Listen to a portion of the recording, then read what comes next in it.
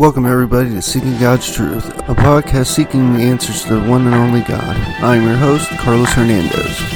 I'm excited that today is the first episode of my podcast of Seeking God's Truth. Today we'll be discussing on what it is to be a Christian. As I was thinking about this podcast, I was thinking about my time in service when we were trying to do a free election in Iraq. The people in Iraq, there were three tribes, the Sunni, the Shiite, and the Kurds, were trying to have a free election for power. And they were all believed in the same Quran, but all had different interpretations of the Quran and didn't like each other. And there was a lot of fighting, and there was actually people killing each other. Then it made me think about what it is like here in the United States.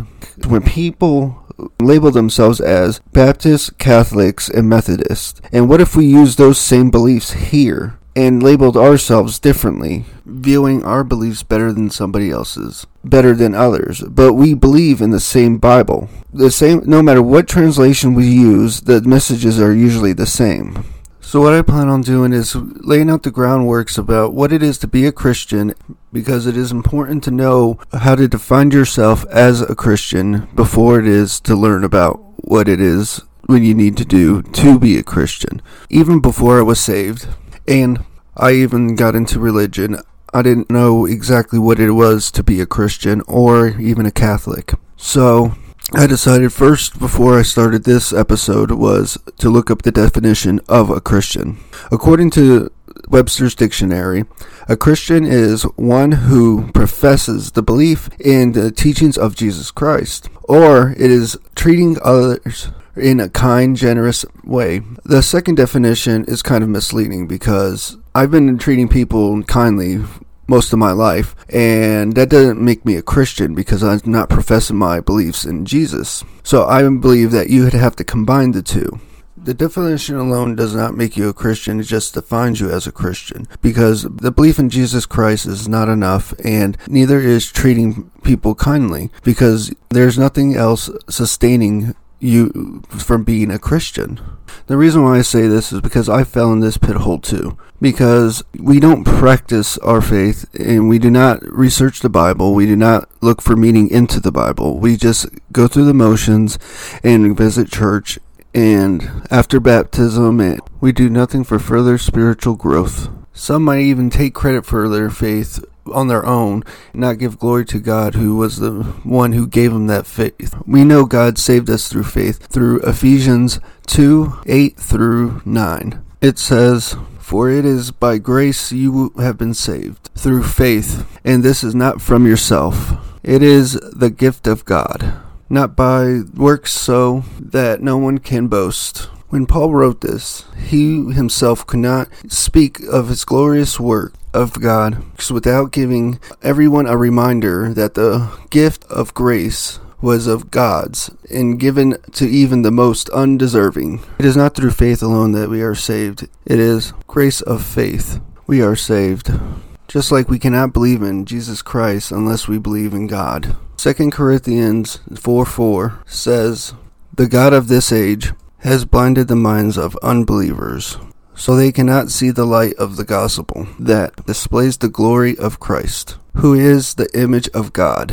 The God of this age is referred to as Satan, and Satan can only blind those who do not believe. And in order to see the light, one has to be saved.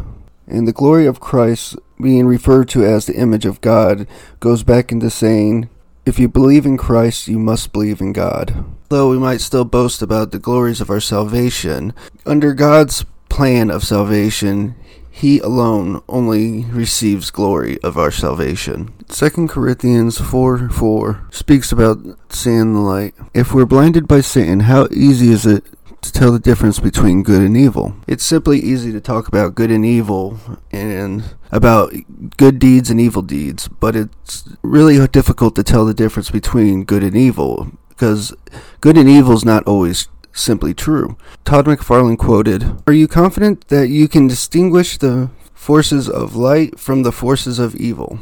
And there's nothing out there in life that is all black and all white. Good always has a germ of evil inside it, and evil just a touch of good.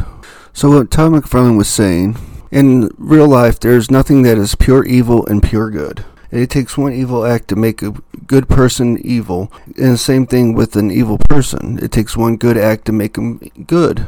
Even Jesus understood this concept. He understood that humans were born to sin, even including himself, even though he was the Son of God and never sinned himself. But he chose to live a path of a mortal man. In Luke 18:19, he said, "Why do you call me good?" Jesus answered, "No one is good, except for God alone." This was a message not saying that Jesus was bad. This was a message saying that he was a mortal man and was not neither pure good or pure evil.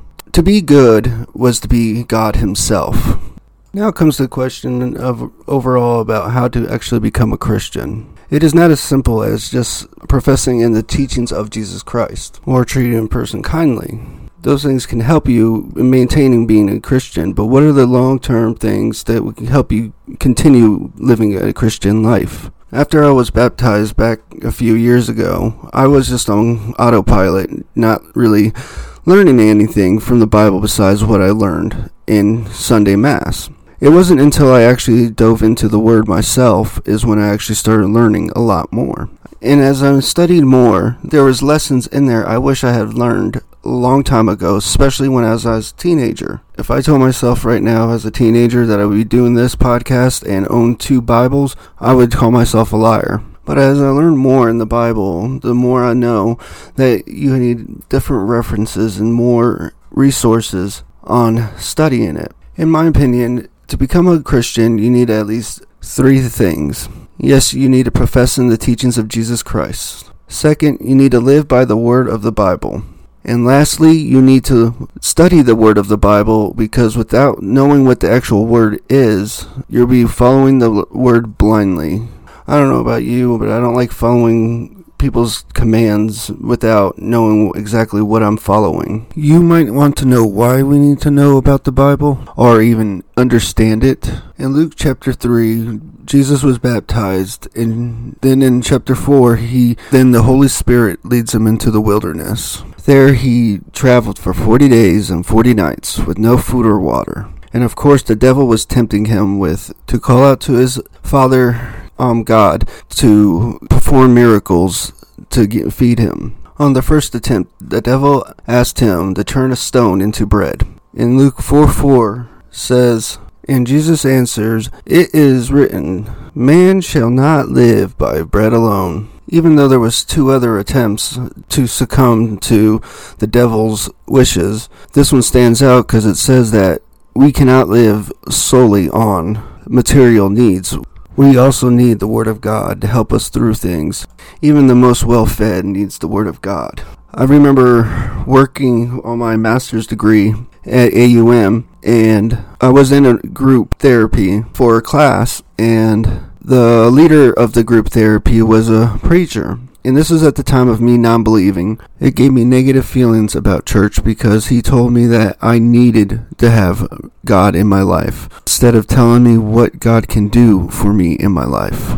And I'm a type of person that would prove someone wrong. But I also realized later on that my life was definitely harder without God in my life. So you can live your life without God, but it depends on how you want your life to be lived. Do you want a life lived with no purpose, or do you want a life to live with full of purpose? Because I believe serving God is the greatest purpose of all. When you get to serve not only God but others. Well, I'm trying to always find ways to better myself and to try to help other people rather than myself. That's one of the benefits about going to church, is that we keep positive company, because we get caught up in the people that we also hang out with. People can mislead us into negative behaviors and start following the negative path of sin. Many of the places where I grew up, there was not a place where teens could go when they were looking for positive role models.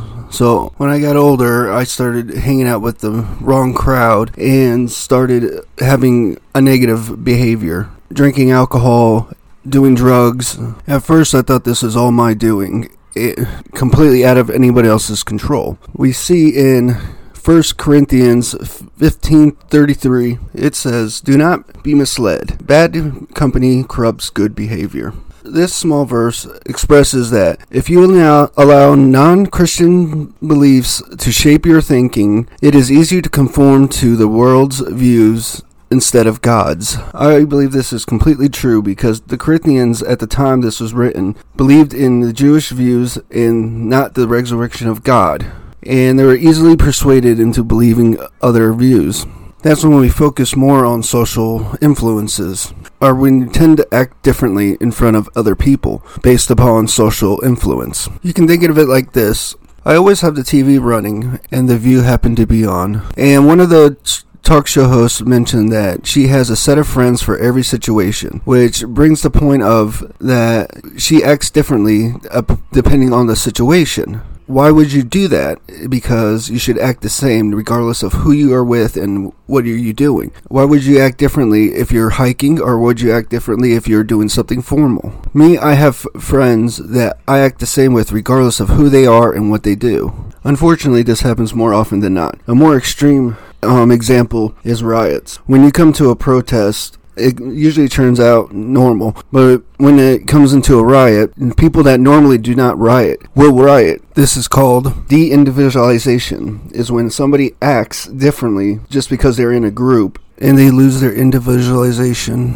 So we need to understand that the people that we hang out with, we could ending up just like them. Besides de-individualization, we also need to worry about social conformity. This is when somebody is in a large group and we conform to the group's opinions, feelings, and behaviors and start changing our behaviors towards the group's norm. What you might be saying to yourself is, why not be careful inside the church? Well, that's what part of studying the Bible and learning yourself about what you find acceptable and what you personally want to know about the Bible is. Conforming just what is being taught and not exploring the Bible yourself, not exploring the Bible, will leave you less fulfilled and will not further your faith in the church. I can sit here and tell you all day about stories of churches that turn into cults, or how churches used social conformity to manipulate church members into doing what they want,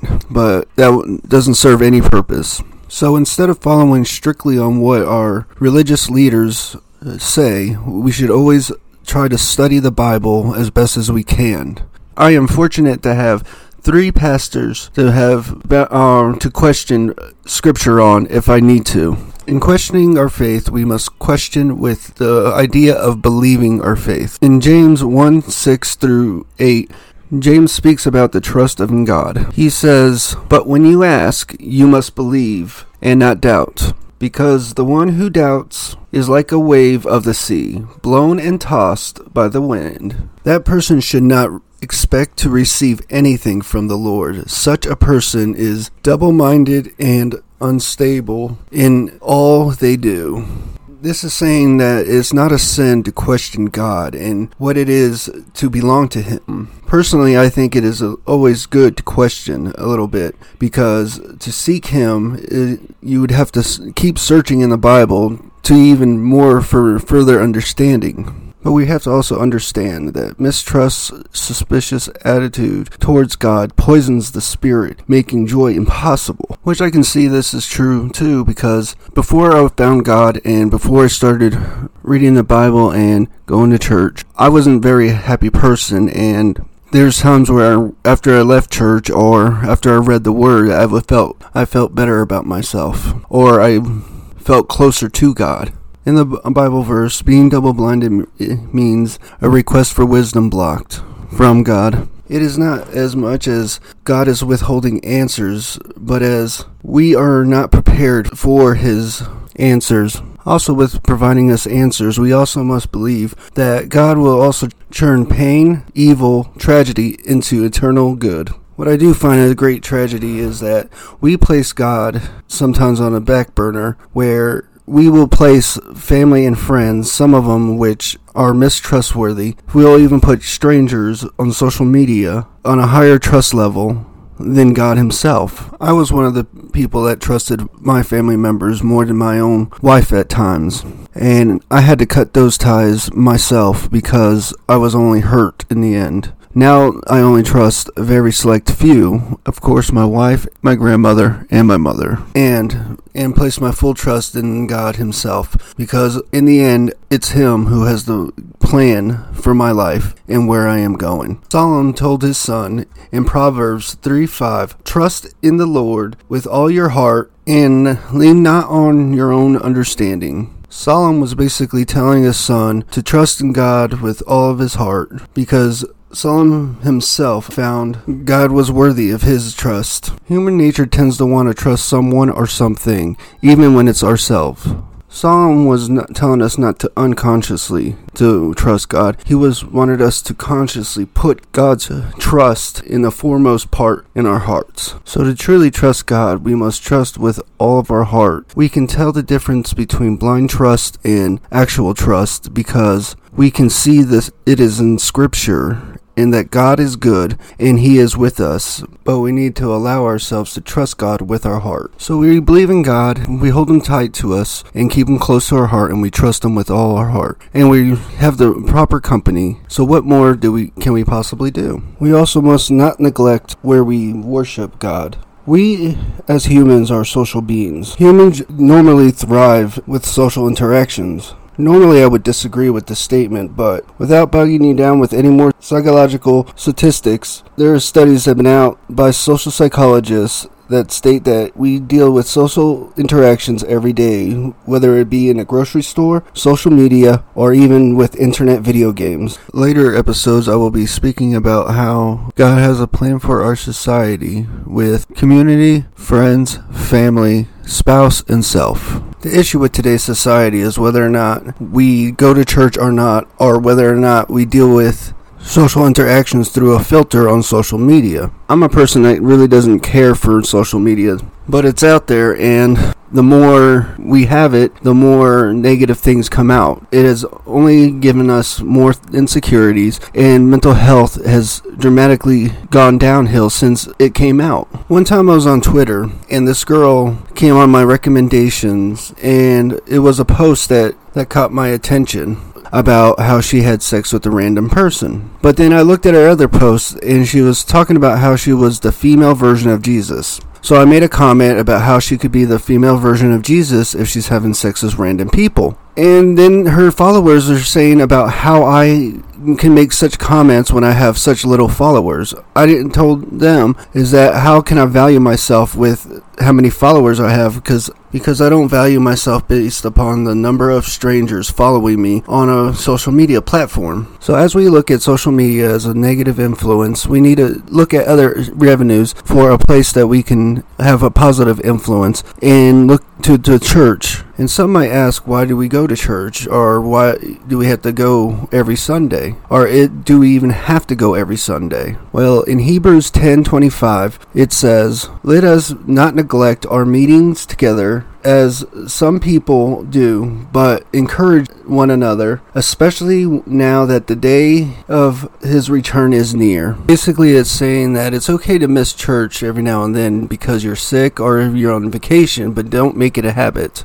God has designed us to make connection with one another. It is important to connect and serve God under the church. We all have those days where we don't want to go to church one day, but I think it's important that we sometimes bear through it and get that fulfillment that we get, because sometimes you might get that one word that you need to get you through the day or even the week. It is important to hear what the pastor has to say, or even just what one individual has to say. Sometimes it's just one simple hello or a hug. I know sometimes going to church, the only person I even want to see is my friend Ken. He brings joy to my heart, and his wife is such strong in their faith. Gives me an uplifting feeling every time I see them. To willingly skip worship is to reject God's instructions, therefore hindering one's spiritual growth. And I'm not talking about simply going to church. Anybody can just go to church. I'm talking about this is worshiping God wholeheartedly and being part of the community of the church. If you're not part of a church community, I urge you to be part of one. It is the most fulfilling part I have come to love. I enjoy going to church, going to men's breakfast. I am also part of the outreach of my church and even going to youth. My kids are not even in youth anymore, and I still participate, which gives the youth leader that is dedicated to them and dedicated to God himself. Now that we understand that just being saved and believing in God is not enough to being Christian, that we have to have guidelines, rules, and commandments to follow. Not only good Christians, but also to find our way into heaven. Many people forget these principles and when they finally accept God into their lives and they don't follow the principles or they modify the principles. I'm not saying that these people are bad people, just need more guidance. I'm not trying to say that I'm a perfect person. I at times need a lot more guidance than anyone else. So where do we find this guidance? Well, in the next 7 episodes or so, we'll be discussing the 10 Commandments and sin. I've broken down the 10 Commandments in 3 different episodes, so I'm not bogging you guys down with a lot of information in one episode. We'll be discussing Commandments 1 through 4 in episode 2, and 5 through 7 in episode 3, and 8 through 10 through episode 4, and possibly spend 2 more episodes on sin, depending on which sins I talk about. The reason why I say that is because some sins are pretty common sense, like slavery, but other sins are not, like homosexuality and adultery. I know some of these topics are going to be controversial, and I know some people might not like it, but I'm coming straight out of the Bible, and I will present the Bible verses that it says that they are sins. I'm not saying that we shouldn't love these people or we shouldn't ostracize them. I'm just saying that we should love them and we should not judge them. Even though these are sins, it's not up to us how they are punished. It is up to God himself.